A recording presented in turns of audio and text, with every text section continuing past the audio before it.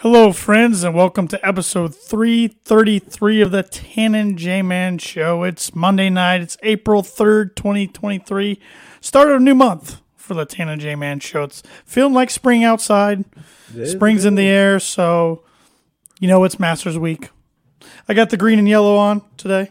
It's a Sonics hat, but it's Masters colors. So we're rolling with it. What's going on, J-Man? You know, for the first time this year, it's supposed to hit 70 degrees. It's supposed to hit 70 degrees tomorrow, and I have never been happier. We'll take it, won't we? Yeah, that's right. Absolutely. We will take it. We will take it. It's baseball started. Like I said, Masters Week. Men's National Championships tonight. The one everybody predicted between UConn and San Diego State. We'll get into talking about all that and much more later on. But first, do you have a birdie or bogey question ready for me this week? I believe I do. I have a 2-stroke lead after last week. You are a +2 to +4. Tonight, either UConn's Dan Hurley or San Diego State's Brian Dutcher will become the fourth head coach in the last 20 seasons to win a title within their first 4 NCAA tournament appearances with the school. Can you name the other 3 coaches to have done this? Can you repeat the question one more time? Tonight, either Dan Hurley or Brian Dutcher will become the fourth head coach in the last 20 seasons to win a title within their first 4 NCAA tournament appearances with the school. Okay. Can you name the other 3? Ooh, that's a tough one. It's a toughie, but you have a shot because, you go back 20 years and you can just think of the national champions. And, right. You should be able to name each coach or come close to naming each coach. True. In fact, if you couldn't name each coach, there'd be something wrong. True. That's true. Birdie Bogey is brought to you by Arlington Public House. Arlington Public House has upscale cuisine. I didn't have the read pulled up, and I thought I had it memorized, and I did not have it memorized. So I'm going to pull it up here real quick. Story of J-Man's life. Well, what a start. What a start. We're the pros of all pros here at podcasting. Arlington Public House has upscale cuisine with a casual – start over. Birdie Bogey is brought to you by Arlington Public House. Arlington Public House has upscale cuisine and cocktails with a casual atmosphere located 703 Main Street in Rochester, Indiana. They had a blackened grouper sandwich, which is an upcoming menu item. It is pan-seared, topped with mandarin orange slaw, and finished with our signature firecracker sauce served on a brioche bun and paired with fries. So it's coming up. Sounds good to me. But it is coming up. Sounds good to me. Mm-hmm. All right. What do you want to start with?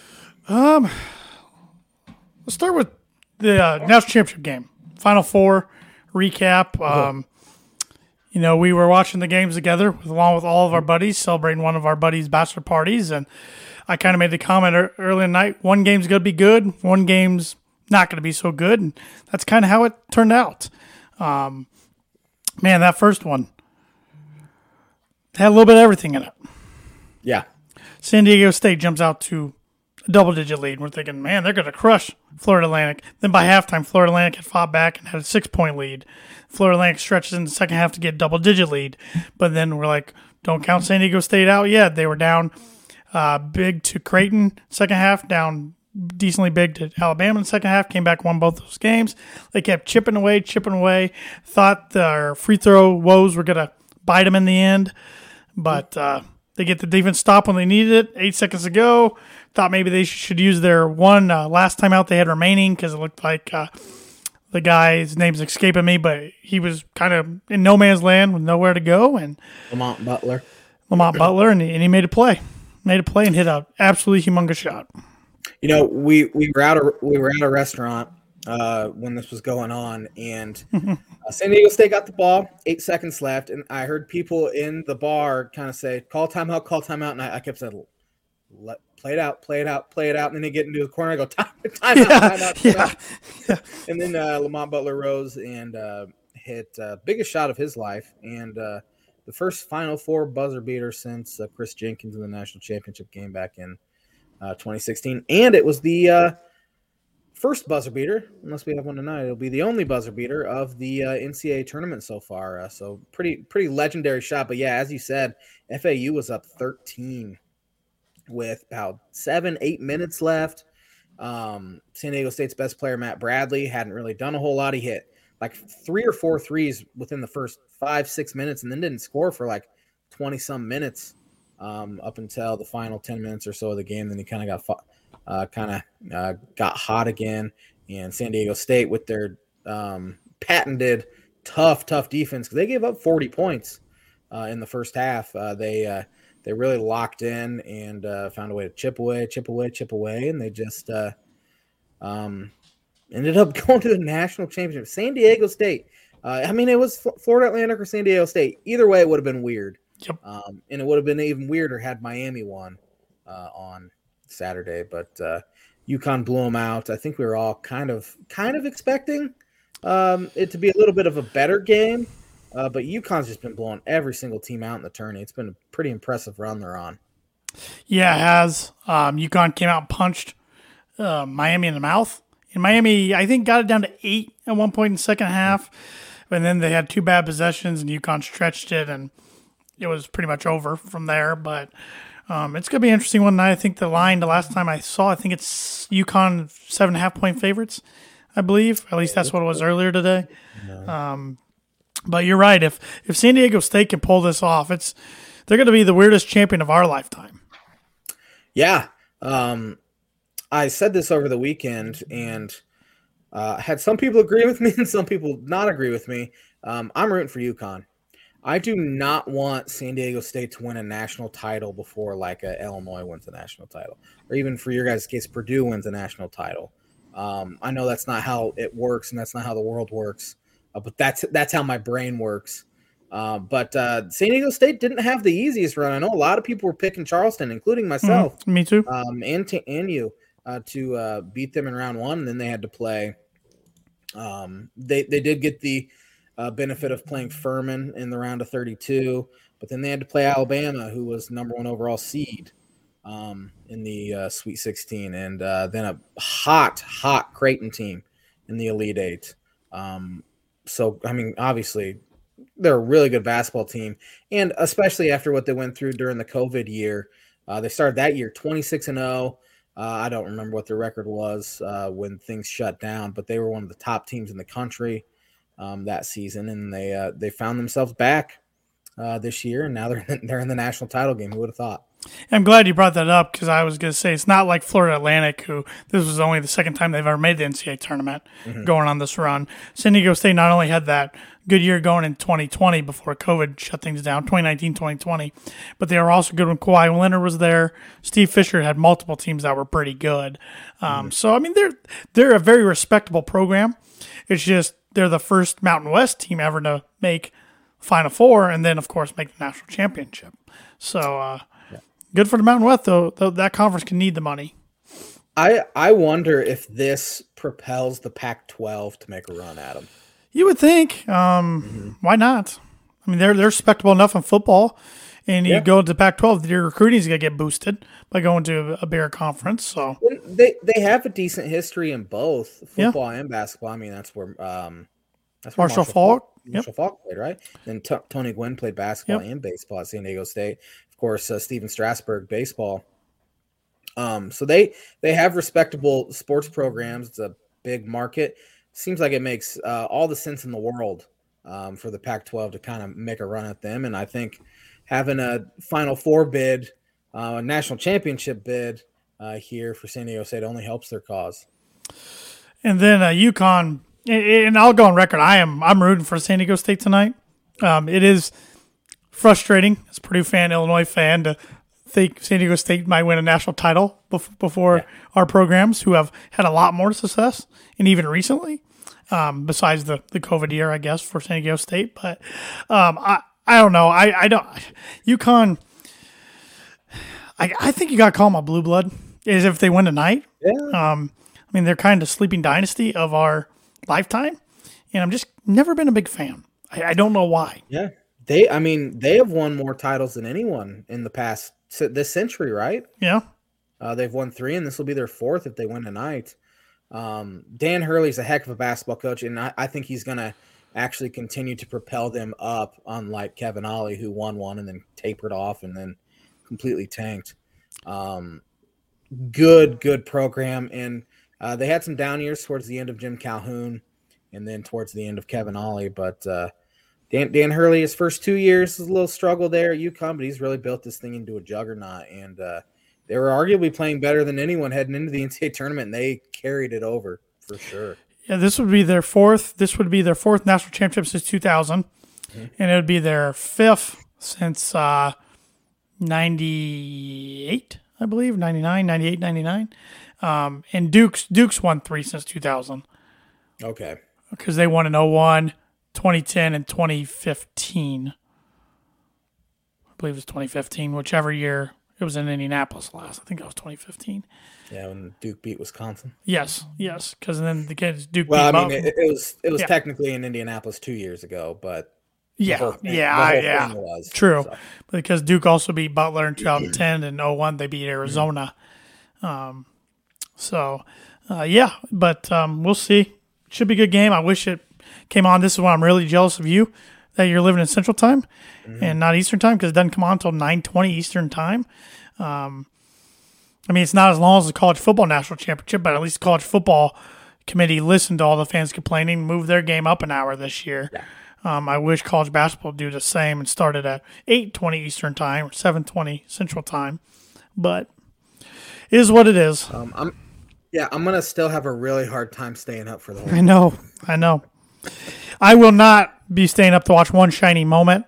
I have in years past because I want to see how Purdue's going to be featured. I know how they're going to be featured this year, so I do not want to watch it. Yeah, that just ripped the Band-Aid off again. Yeah, it's all right. It's after a couple of weeks, you have to come to terms with it and move on, and it helps when Zach Edey's won every national award there is, including the Naismith, which was Purdue's first Naismith winner since Glenn the Big Dog Robinson. So good for him, well deserved. And now we'll see what decision he makes in the next coming weeks and months as he goes through the draft process. To enter the NBA draft, I think you have to put your name in by May 12th, I think, and then you have to withdraw by, I believe, May 31st. Okay. So could be a while before you hear, because Terrence Shannon has not even announced he's going yet, which we all assume he's going to put his name in. Right. Coleman Hawkins has put his name in for Illinois, but yep. So it might be a few weeks before you hear anything on Edey, and of course you'll hear before, or you'll hear rumors anyway on the message boards of what's going to happen. Yeah, he did say he's going to go through the process, and he told the media asking the other day he's not leaning one way or the other right now. He'll get the feedback, weigh his options, because he said he has 2 good options either way. So yeah, that's true. Other Big Ten basketball news before we make our national championship pick. Big news out of Ann Arbor as Hunter Dickinson has put his name into the transfer portal. See ya. Bye. So long. Bye. I saw today that Maryland hired his high school basketball coach as an assistant, and they're really close. So Maryland's been getting some buzz. Duke's gotten some buzz as well. Georgetown's got some buzz. Yeah, I believe he's an East Coast kid, so that makes sense. He's from the Washington, D.C. area. So that's why Maryland and Georgetown are getting buzz too. Maybe he wants to go home and play his final year of college basketball. Can't really fault the guy, but Michigan's looking like they could be one of the worst teams in the Big Ten next year. They're losing Jet Howard, Jawan's son, and then as well as Kobe Buffkin, who put his name into the NBA draft and is not coming back, it sounds like. Doesn't bother me. Doesn't bother me at all. You just hate to see it. I mean, they're really good at football. Again, I mean, they've always been good at football, but they're really good as in making the playoffs now. And in basketball, they've made 2 national title games in the last decade. Decade. So they've had enough success. Knock them down a little bit. Knock them down a little bit. But we've also Jalen Hood-Schifino, Indiana's stud freshman guard, the Big Ten Freshman of the Year, put his name in the draft and hired an agent. So, I mean, per the rules, he could still come back, but I don't foresee that happening. Yeah, every mock I've seen, he's anywhere from like 10 to 20 in Right. that range. So Right. he's gone. Yep. Trying to think of any other early entries in the Big Ten. Seth Lundy is not coming back to Penn State. He Yes, put his name in the draft, and of course, Micah Shrewsbury is Notre Dame's new head coach, and Penn State hired VCU's head coach, whose name's escaping me right now. Rhodes, Nick Rhodes, thank you. So Mike Rhodes. Mike Rhodes, not Nick. You cut out of there a little bit. I thought you said Mike. My bad. That's what I get for guessing on a name that ends in K. Yeah. So I don't know if he'll get drafted or not, but he's gone. There's going to be a lot of Big Ten teams that look really different come next year. Indiana's definitely going to be one of them. Yeah, Trace Jackson Davis is gone. He's already said he's leaving, regardless. Race Thompson's gone. Yep. Xavier Johnson could be gone unless he gets this waiver for like a 7th year. There have been rumors about Caleb Love maybe coming in. Shedrick, something from Virginia. He's a big guy. Some big transfer portal news today out of Waco. LJ Cryer has put his name. He was one of the better guards in the Big 12.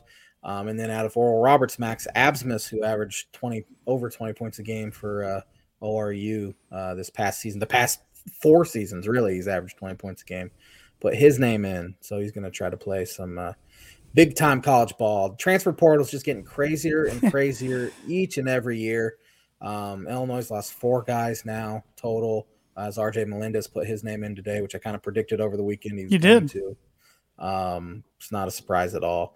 It's all about. I mean, that's the way it is now. You lose guys, you gain some guys. So the things that I find incredibly stupid are people putting together top 25 lists, early top 25 for next basketball season that no one knows.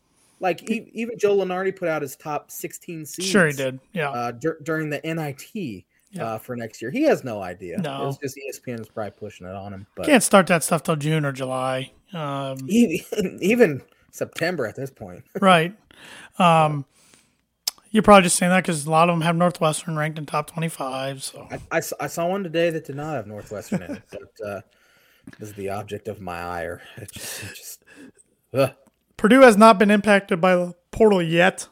Brandon Newman's the one that would not shock me. It would not shock me if he goes to Notre Dame, to be honest. He and Micah Shrewsbury are really close. So, whereas Shrew's close with a lot of those Purdue guys, especially that junior class, because he was still at Purdue at the time when they came in. But we'll see. I don't know. And I think he's one. If he left, there would be no hard feelings. I think his relationship with Purdue is really good.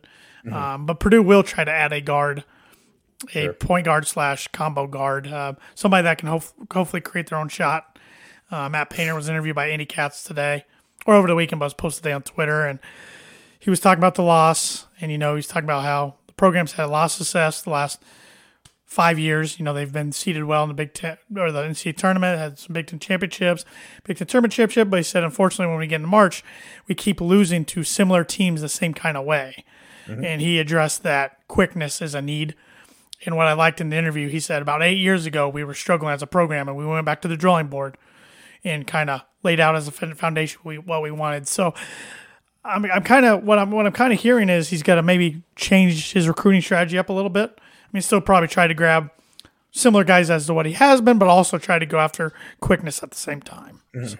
I wonder if for the past 8-9 years, they've had a guy 7'2" or taller. I wonder if he starts going more athletic at the post, guys who could shoot the ball as well from the outside. Kind of a different style, kind of like a Jawan Johnson type. Yeah, where he switched to the big bruisers. Well, they have one. William Berg redshirted this year. He's 7'1", but he's very skinny. He can shoot outside. But he stress fracture in his foot out the next 4 months, which kills his development because now he won't be able to go with the team over in Europe this summer and play. So who knows? I mean, that I don't know. That just really hurts a kid that's redshirted and practiced all year and looking to grow his development. So we'll see. But yeah, and he mentioned, Carson Edwards, Jaden Ivey were 2 guys that could create their own shot, had some quickness. So we'll see. We'll see what happens. But I just hope they land. I hope they land somebody earlier this year than they did last year because they took took a swipe at quite a few guards and came up short last year before David Jenkins Jr., who fit in just fine, eventually came in. So, yep, the world of the portal and NILs, something still trying to get used to. Another program in Indiana, Butler, now is down to just 5 remaining players on their team as of today. Which I'm sure, Thad retired back. I mean, it was 6 years ago now, and the game has changed so much. And one of the reasons why he retired is he didn't like the recruiting process all that well. Well, now you're going to have to recruit even extra hard to even just keep guys on your roster, which he's already seen guys leave. The team was terrible, though, so he was probably just kind of pushing those guys out, and he can bring some of his own guys in. But be interesting to see how long Thad wants to continue to do that already. Especially if they don't start winning. Yeah. I don't know. Butler's interesting. They're in an interesting spot.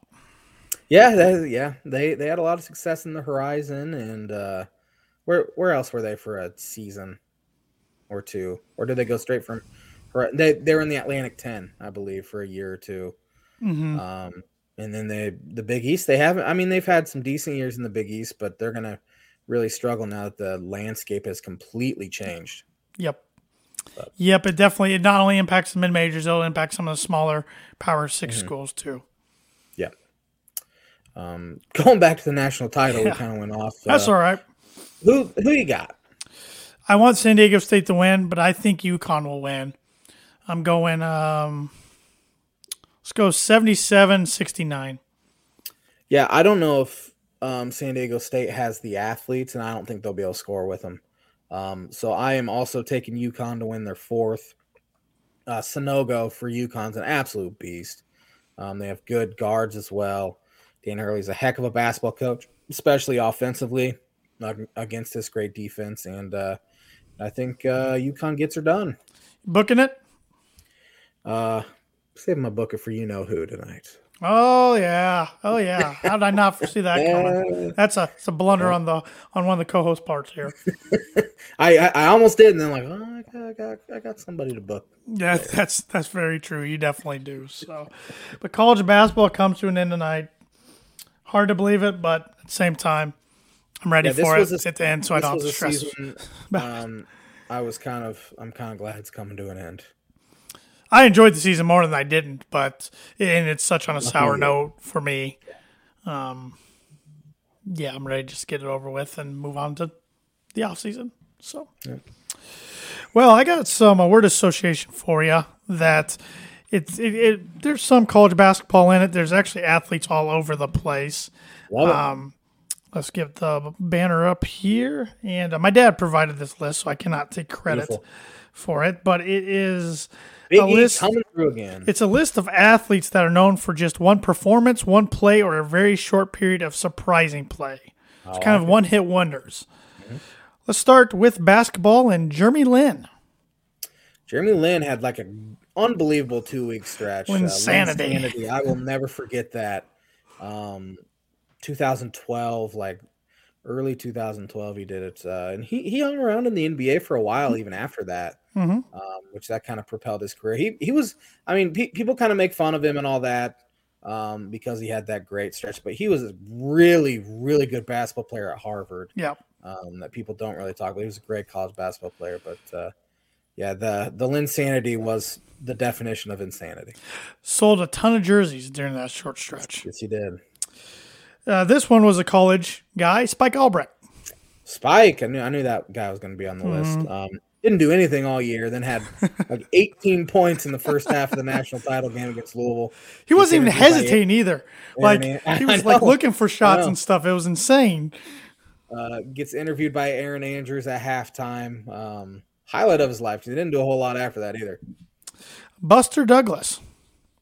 Buster Douglas knocked out old Mikey Tyson. Mike Tyson was one of the greatest boxers ever. I don't think he'd ever lost coming into Nope. And old Douglas got him. Yep. Tracy Porter. He was a decent defensive back out of Indiana, and but he's definitely known for ending the Super Bowl in 2010, picking off Peyton Manning and running back for a touchdown. I called that night, by the way. You did? I remember that. just to kind of PO our friends that are IU and Colts fans. Because we were rooting for the Saints. But he also had a game-stealing pick six at my first Denver Bronco home game. And Peyton Manning's first game against Steelers. He picked off Ben Roethlisberger to end the game. Huh? Yeah, for a year or two. Yeah, 2012, 2013. I think maybe just 2012. He wasn't too bad.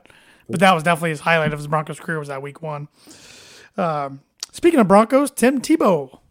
Timmy, the Dolphins got his career started. They did.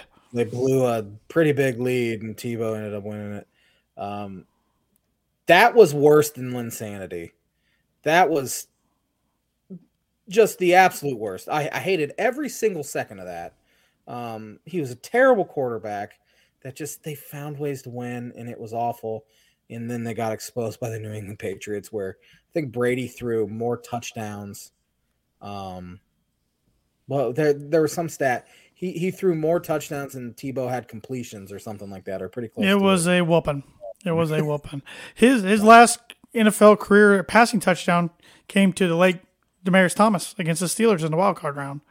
Oh, so that's kind of what he's remembered for, I guess, in his pro career. That's what my dad was pointing to. But college career, he's one of the best of all time. But for sure.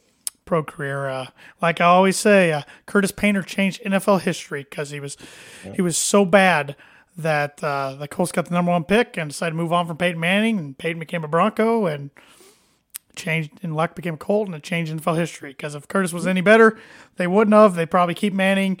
Tebow would have still been in Denver, and who knows what happens from there. So. Yep. David Tyree. Helmet catch. Oh, yeah. Was not a good receiver at all. Didn't really do a whole lot in his career, but one of the most well-known plays in the history of sports, regardless of sport. Mm-hmm. Still can't figure out how he caught the ball and came down with it, but I know it happens. Malcolm Smith. Who is Malcolm Smith? Linebacker for the Seahawks that was Super Bowl 48 MVP against the Broncos. Yeah, he was obviously unbelievable in that game. He was. He had that pick six. That ball got batted up in the air, and he was the he was an underrated or unknown part of that unbelievable defense there. Yes. Bobby Wagner. He was the other guy. Because if you ask the average Joe who Seahawks Super Bowl MVP was Super Bowl 48, they're going to say Russell Wilson or Richard Sherman or Bobby Wagner, maybe even, or Earl Thomas. You know, I could go on and on. Not Malcolm Smith. But. Yeah. Dallas Braden. Pitched perfect game on Mother's Day, I believe it was, against. Who was that against? I don't remember who it was against. He was terrible though. He was not a good pitcher. Brady Anderson. Steroids. 50 bombs 1 year out of nowhere. That is the only logical explanation for why he did what he did. One guy I was going to put on the list, but for some reason I thought he hit more in my head than he did was Brett Boone. I thought Boone hit like 51, but it was 37. Oh. But for the Mariners. And then he had 37, and then 2 years later he had 32. But that was the only time he was in the 30 club in his career. He had 253, and 2 of those years made up a good decent amount of that. He was a meathead. Yes, he was a juicer. 2 more here. Jerome Watson for his 30-game hitting streak. I've never heard that name before. I didn't either. That's why he put 30-game hitting streak, I think, here in the Jerome text. Watson. So, and lastly, John Hart. What? Was he thinking Jerome Walton, maybe? Walton. I said Watson. Walton. Okay. Walton. Sorry, read it wrong. A former Cubby. Also wasn't very good, but he did have 30-game hit streak. And John Hart. Next.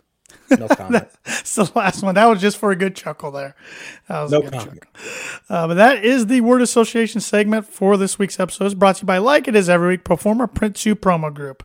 If you're looking for a trustworthy, dependable resource for a trade show, company picnic, or sales meeting, Proforma Print 2 Promo Group has over 50 years combined experience in promotional products and commercial print.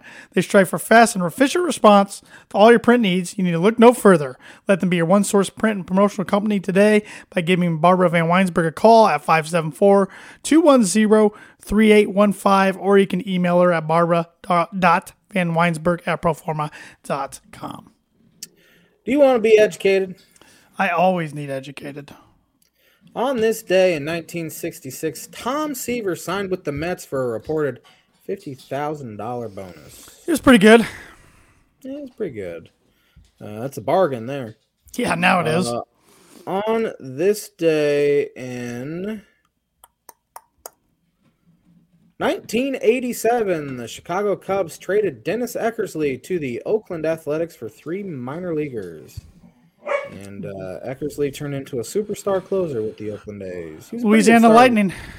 Yeah, he was a pretty good starter with the Cubs and with the Red Sox before that. But his career kind of took off when he became closer. On this day in 1988, Mario Lemieux wins NHL scoring title, stopping Gretzky's 7-year streak. Mario was a stud for the Penguins. Was really good. Then got cancer, so he had to take some time off. Came back, picked it up like he never left. Then I think he retired, and then he came back again and was pretty decent. And got into management and ownership at one time with the Penguins, or at least management. Maybe he wasn't owner, maybe he was just GM. So hockey legend for sure. Yeah, I think of when I think of Pittsburgh Penguins, I think of him and Sidney Crosby right away. Mm-hmm. On this day in 1989, who won the men's basketball national championship, and also who was named tournament most outstanding player? 89. This one's painful for me. Was it Michigan? It was Michigan. Glenn Rice? Glenn Rice, you got her. On this day in 1991, Bo Jackson signed a 1-year contract with the Chicago White Sox. One of the greatest athletes of all time, if not the greatest athlete of all time. He owns a big sports complex that I can pretty much see from my house. Ever been to it? I've not been to it. Okay. On this day in 1995, who won the men's basketball championship?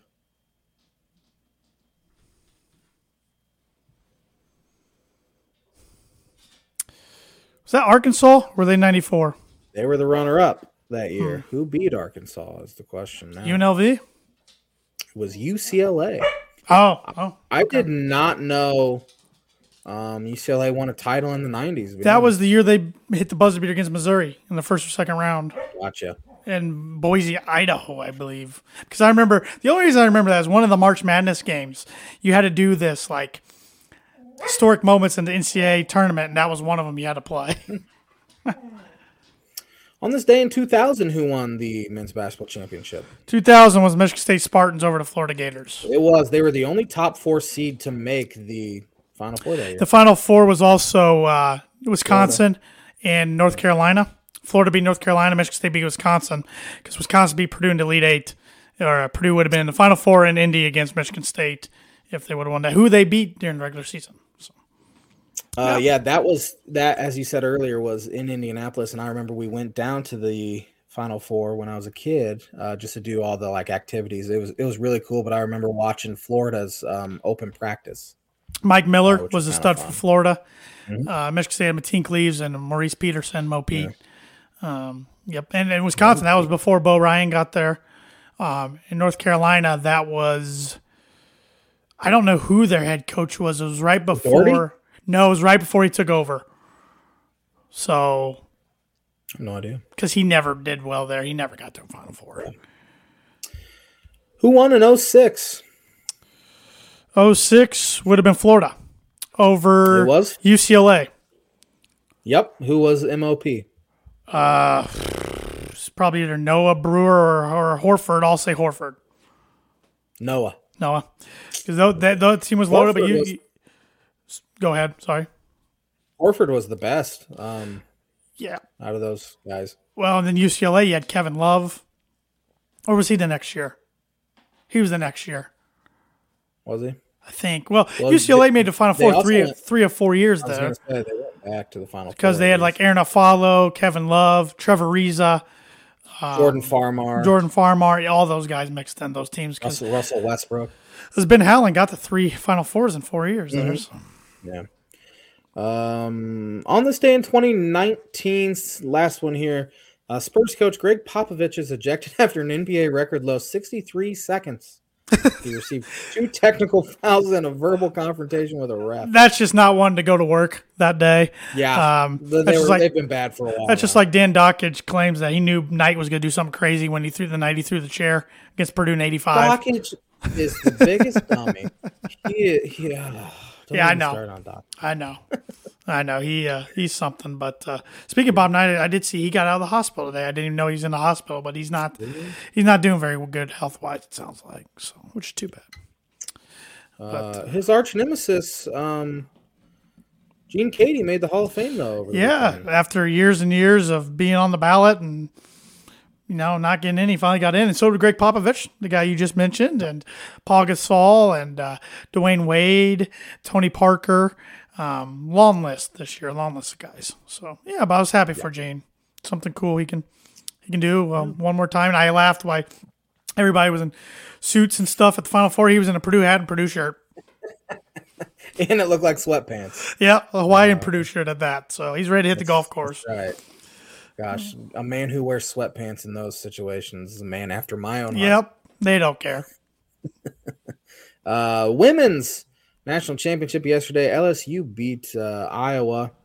And yesterday was only the 3rd national championship game played in women's college basketball history that a 1 seed was not present.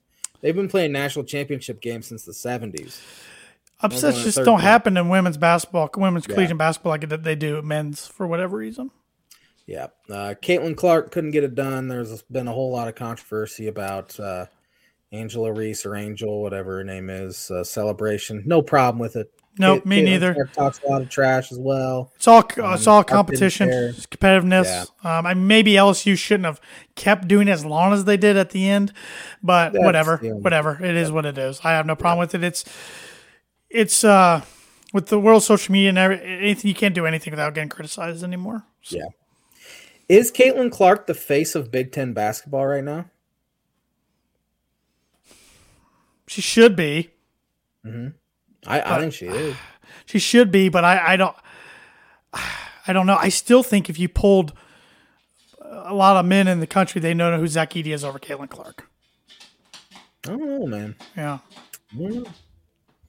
I'd choose Clark over Edey any day of the week.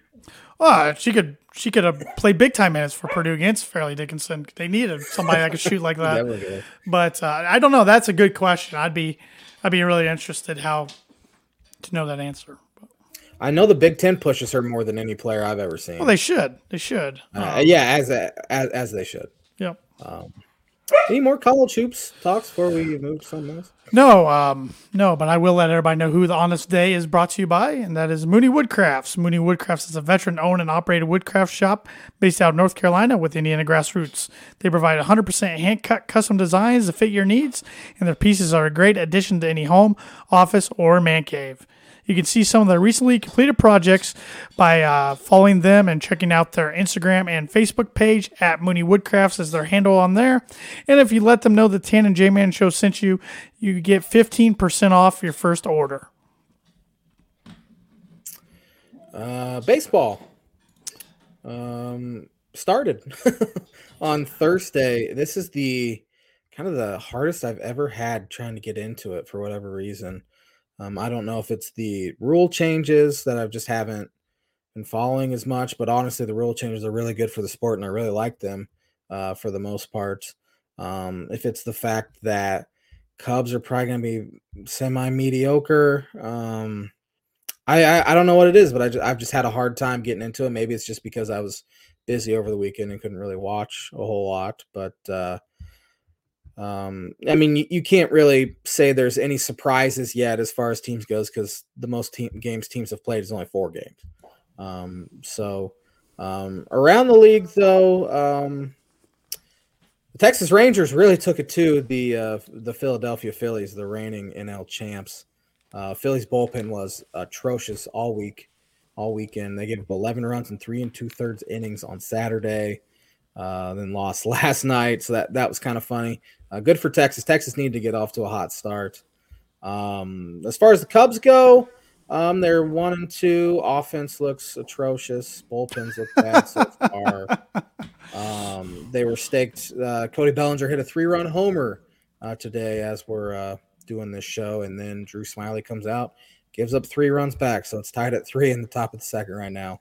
I'll get there, but as of right now, I don't know what it is. I've just had a hard time getting into it, and it's really kind of been that way since Jed traded away all the guys I used to love. That's got to be it. But as far as the rule changes go with the pitch clock and all of that, I have some stats here. Through the first 4 days of MLB season, by the numbers, games played this year, there's been 50. Last year, there's 49 to this point. They have cut down 31 minutes on the average time of game. The average time of game now so far is 2 hours and 38 minutes, where last year it was 3 hours and 9 minutes. Batting average is up 15 points. On base percentage is up 15 points. Slugging percentage is up 18 points. There have been 41 more stolen bases this year than there were all of last year. And people are complaining about the pitch clock violations. There's been 40 so far, which is less than 1 a game. So these they've completely cut off dead time. And then with the shift, there's more action, more balls in play. We've already seen in this game that I'm watching right now, Eric Hosmer and who else for the Cubs wouldn't have had a hit last year if the shift was the same as it is now. The Reds probably wouldn't have scored 3 runs in that first inning had the shift not, or had the shift still be in effect. So love the rule changes so far. Hopefully it gets people to start watching the game. I'm not going to give Rob Manfred any credit because I hate that guy, but the collaborative effort with everyone else there has been good for the game so far, and I've seen 0 complaints whatsoever. Yeah, I'm all for the rule changes. I mean, a lot of them are going to take time to get used to, but I was one of the advocates to make the games go by a little quicker and get rid of the dead time, like you mentioned. So I'm all for that. Yankees are off to an interesting start. Aaron Judge looks good. Garrett Cole looked really good. Some other areas of the team not so much yet, but we'll see. It's early. I haven't watched a lot of baseball, to be honest, over the weekend. I just seen highlights and box scores. So the Tampa Bay Rays are 3-0. They beat up on a horrendous Detroit Tigers team. Gave up 3 runs in 4 games. Guys took no hitters into the 6th inning. The Rays will pitch and they'll play defense, and so far they're pitching. They arguably have the best pitching staff in all of baseball. And they'll continue to do what they've done really for the better part of 12 years now, which is incredible to even think about after how bad they were when they became an expansion franchise, that they're now maybe the best run organization in baseball with the lack of attendance, lack of money. They just have to find different ways to win, and they do it every single year. Ray Davis here on Facebook said the Sox gave up 7 homers today. They did. Michael Kopech gave up 4 in 1 inning. It's not going to help you win. Usually you don't last through the inning when you give up that many in 1 inning, but I think it happened in the first inning, if I'm not mistaken. Saw the Mets lost 10-zip today. Yeah, Mets had been playing well. Frank the Tank was not happy today. He's not happy when they win. So yeah, I saw he took a road trip with another Barstool guy down to Miami. Yep. A 40-hour drive with Frank the Tank would be something to behold. And if I'm as popular as Frank and sell as much merch as he does, I keep the gimmick up too, of being negative and not happy, because that's what people want to see. So. I've heard Frank's a really nice guy too. Yeah. It's kind of his persona now. Yep. It's his gimmick. He's got to throw tantrums. And hey, if somebody pays me that much money to throw tantrums, I'll throw tantrums. That's right. So, Ray's had a few. I'll start right now if you want. I don't have a bleep button ready. Ray Davis has also commented a few other things on Facebook I'm just now seeing over here. He said Tigers at Augusta already. We'll be talking about the Masters here momentarily, but I did see that as well. He played with your boy McIlroy. He also said local high school news, Tippecanoe Valley's requested their release from the TRC, conference shakeup trickling down to high school, which is, we're seeing more and more teams realign high school conference-wise, just like we've seen it in college too, which is interesting. Yeah, I think we're just going to continue to see that. Yep. There have been talks, even with going back to the transfer portal and college basketball, there have been talks of guys trying to team up to create super teams in college basketball. Super teams really hurt the NBA, in my opinion. Ratings are down. They're the lowest they've been in a long time. Of course, my numbers could be wrong due to the sources I've heard this from. But it just seems like you don't hear about the NBA nearly as much as you had in the previous couple seasons for whatever reason. And I think, they're creating super conferences, college sports. They're going to create super conferences in high school. That's the way it goes. Well, and everybody everybody wants to say it was LeBron, Bosh, and Wade that started the super teams. And I always argue it was actually the Boston Celtics when they got Ray Allen to go with Kevin Garnett and Paul Pierce. Mm-hmm. So that's that was kind of the first that I can remember, because you look at the good teams in the '90s, Karl Malone and John Stockton drafted by the Jazz, Jordan Pippen drafted by the Bulls. They didn't try to go and create somewhere else, and then of course they added good pieces to that, like picking up a Dennis Rodman type. But you could call that a super team, but that wasn't them going out of their way to create a super team, right? Is the thing. Going back to baseball, any interesting series this week to watch for? Well, I'd have to go look at the schedule real quick. I guess I can pull it up. I got my phone right here. Not the Cubs. Who do the Cubs play this week? The Cubs play the Reds, and then I think they played the Texas Rangers maybe at home over the weekend. Phillies Yankees on paper is a really good series. And 0-0 bottom of the first right now. After starting 0-3, they need to get some wins, but that's a real tough place to go and try to do it. Giants, White Sox earlier this Braves, Cardinals is a really good series this week. Other than that, though, not in the early part of the week anyway. Angels Mariners could be decent. Yeah, I watched a little bit of the Mariners game yesterday, and that crowd is jazzed up, juiced up, whatever you want to call it. They've been wanting good baseball for years. They got it last year, finally made the playoffs, and it felt like a playoff game in Game 3 yesterday. They when the pitch clock was winding down, they were counting 5, 4, 3, tried to throw the pitcher off its rhythm. But yeah, good for the Mariners. They're an easy team to root for. Who else the Mariner fans are jazzed up about and want to bring back and are excited for? Sonics. There you go. That's good. Bring them back. Nice little segue. Bring them back. It shows they show up for Kraken games. They show up for MLS games. Mm-hmm. And the Sonics were there in Seahawks games.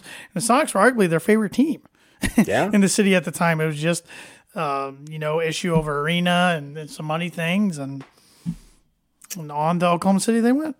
Yeah, Oklahoma City's still a real weird NBA city for me. Yep. It doesn't really fit. Yeah. It's kind of like Salt Lake City.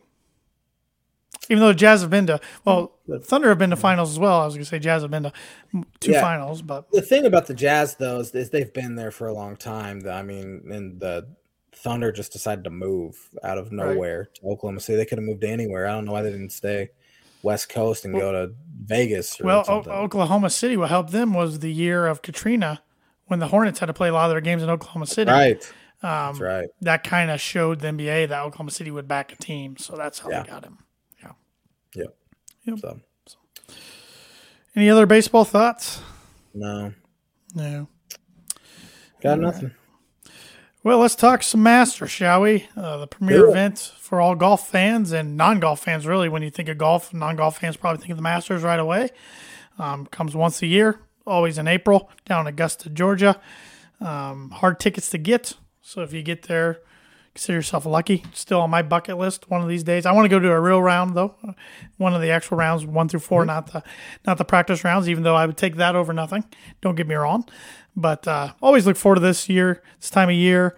It's great to hear Jim Nance welcome everybody to Augusta with his hello friends. I know we talked about this the other day because tonight's the last time he's ever going to call a NCAA National Championship game as he's hanging it up for college basketball announcing this year. But what a tough gig to go from the National Championship down to Augusta, Georgia to call the Masters. That's not too shabby. No, it's not. But looking at it is kind of cool that he's calling his last Final Four, and it's in Houston where he went to school, where he roomed with Freddie Couples. Mm-hmm. So looking at the Masters odds, this was as of April 1st on DraftKings. Scotty Scheffler, the defending champion, and Rory McIlroy, one of the hottest golfers in the world, J-Man's guy, they were tied for the best odds to win, followed by John Rahm, then Jordan Spieth, Patrick Cantlay, Tony Finau, Justin Thomas, Xander Schauffele, Jason Day. I was surprised to see him have that good of odds. He's having a good season, though. Dustin Johnson, so there's one of your live guys right there. Colin Morikawa, Cameron Smith, another live guy. Max Homa, Cameron Young, Will Zalatoris. I could go on and on. But a couple live names. Tiger Woods is at plus 7,000. Bryson DeChambeau plus 9,000. Where is Phil Mickelson at? He's got to be way down on the list. Phil Mickelson is at plus 30,000 odds to win, which is not very good. He's been playing terrible. He has been playing very bad, but he's getting paid very well. Then you got guys on the senior tour like Vijay Singh, Sandy Lyle, Larry Mize, Jose Maria Albathaba with plus, oh my gosh, how many zeros is that? I believe that's plus 500,000 odds. So, no, that's 500,000. Yeah, because Phil was plus 30,000. Yeah. Where was Rory at? Rory's at the tied for the best at plus 700 to win. Yeah, you bet he is. Best tight, which it's always interesting because Rory's, he was the Federation Cup champ last year. He's been playing well this year, but Augusta's the one thing he hasn't done, and everybody knows it. He knows it. It's can he handle the pressure, which I think he had a top 5 finish there last year, if I'm not mistaken. He kind of got hot late. But it's usually the Saturday that kills him there. So not this year, buddy. Not this year. You got to book it? We'll see. We'll see. What is your personal favorite Masters tournament? Man, that's a good one. There's been a lot of good ones. I enjoyed the one, I think it was 2010, one of Phil's victories. He hit one from the pine straw in this gap of a tree like this on the par 5 over the creek. That was a fun one to watch. Tiger's had a lot. I'm not a big Tiger Woods fan, but he's had a lot of great moments, especially in 2019 when he won. I'm always peed at the year Jordan or Patrick Reed won, which is 2018, because if he misses putt on the last hole, Ricky Fowler gets in the playoff.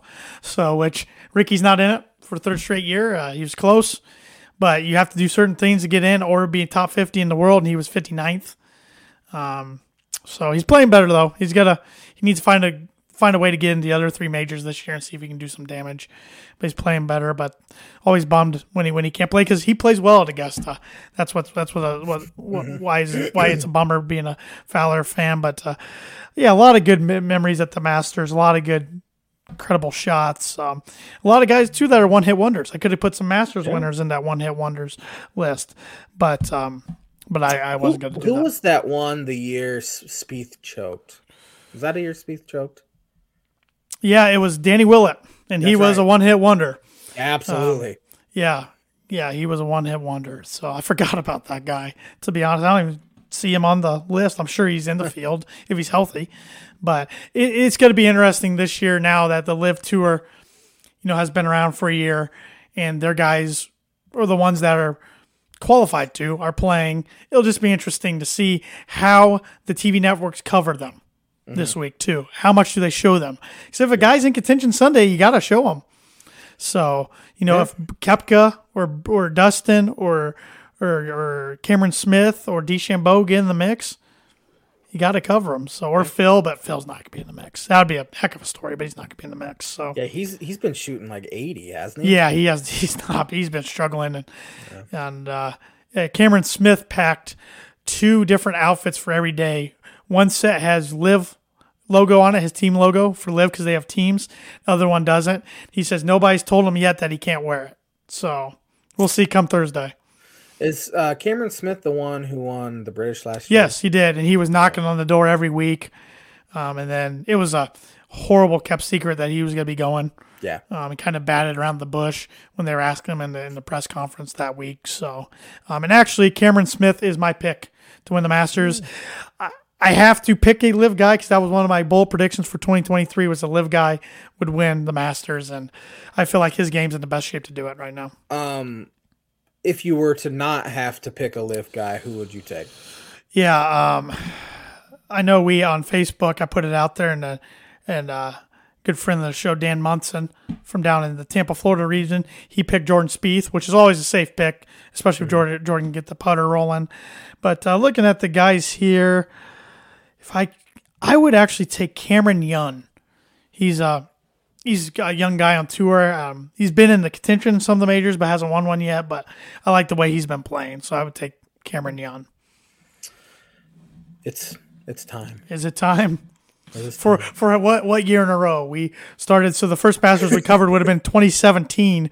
So for the sixth straight year, I guess. I would say I wonder when my string of always booking Rory started for every major or every even tournament. It was a while. It's been a while. I mean, that's why we got a T-shirt. That's why we got a T-shirt on TannonJManShow store.com. So. This will be the J-Man's Book It prediction of the week. Rory gets done and he completes the career Grand Slam. He finally does it. The J-Man's curse is very real, but I feel it's very real.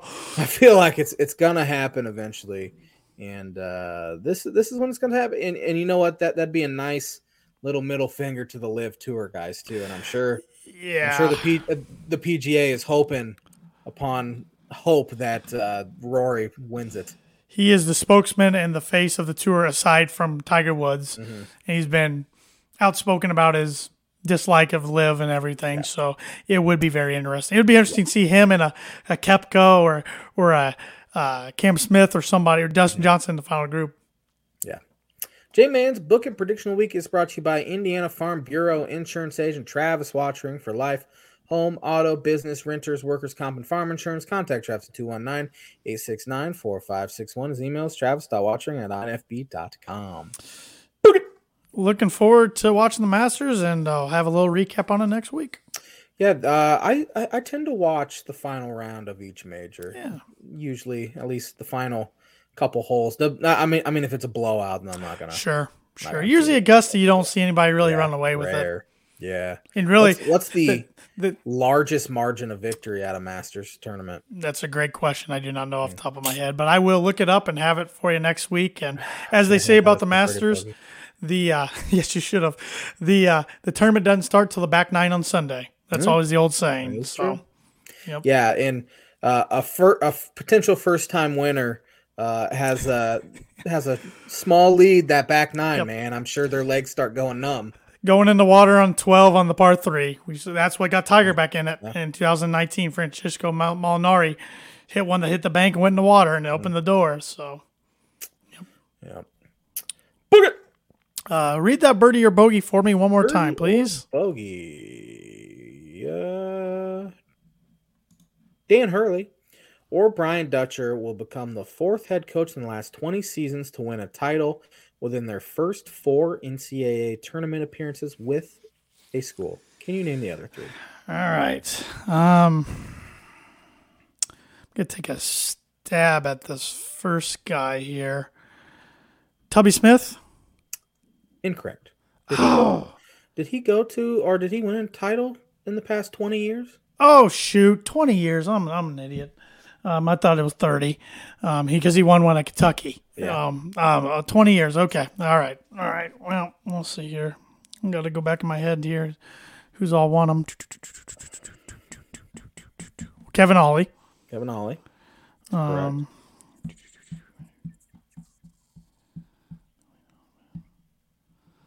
Should have had this ready in my head. Gosh, I'm choking like a dog here. choking like a dog. I don't think that guy. I think that guy was there longer than 4 years when he won it.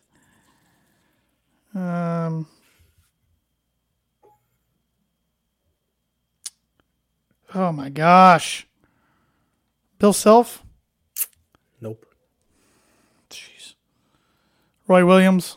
Roy Williams was one. Carolina. I've got the red light syndrome going. My brain's frozen. I can't. Don Calipari at Kentucky, 2012. Yep. Oh, I deserve a big old fat bogey. That's fitting. And you're gonna get one too. So thanks for watching. That's embarrassing. Everyone. The Tan and J-Man Show live on the ISC Sports Network. Have a great rest of the week, and we'll be back at it next Monday. See you, everybody.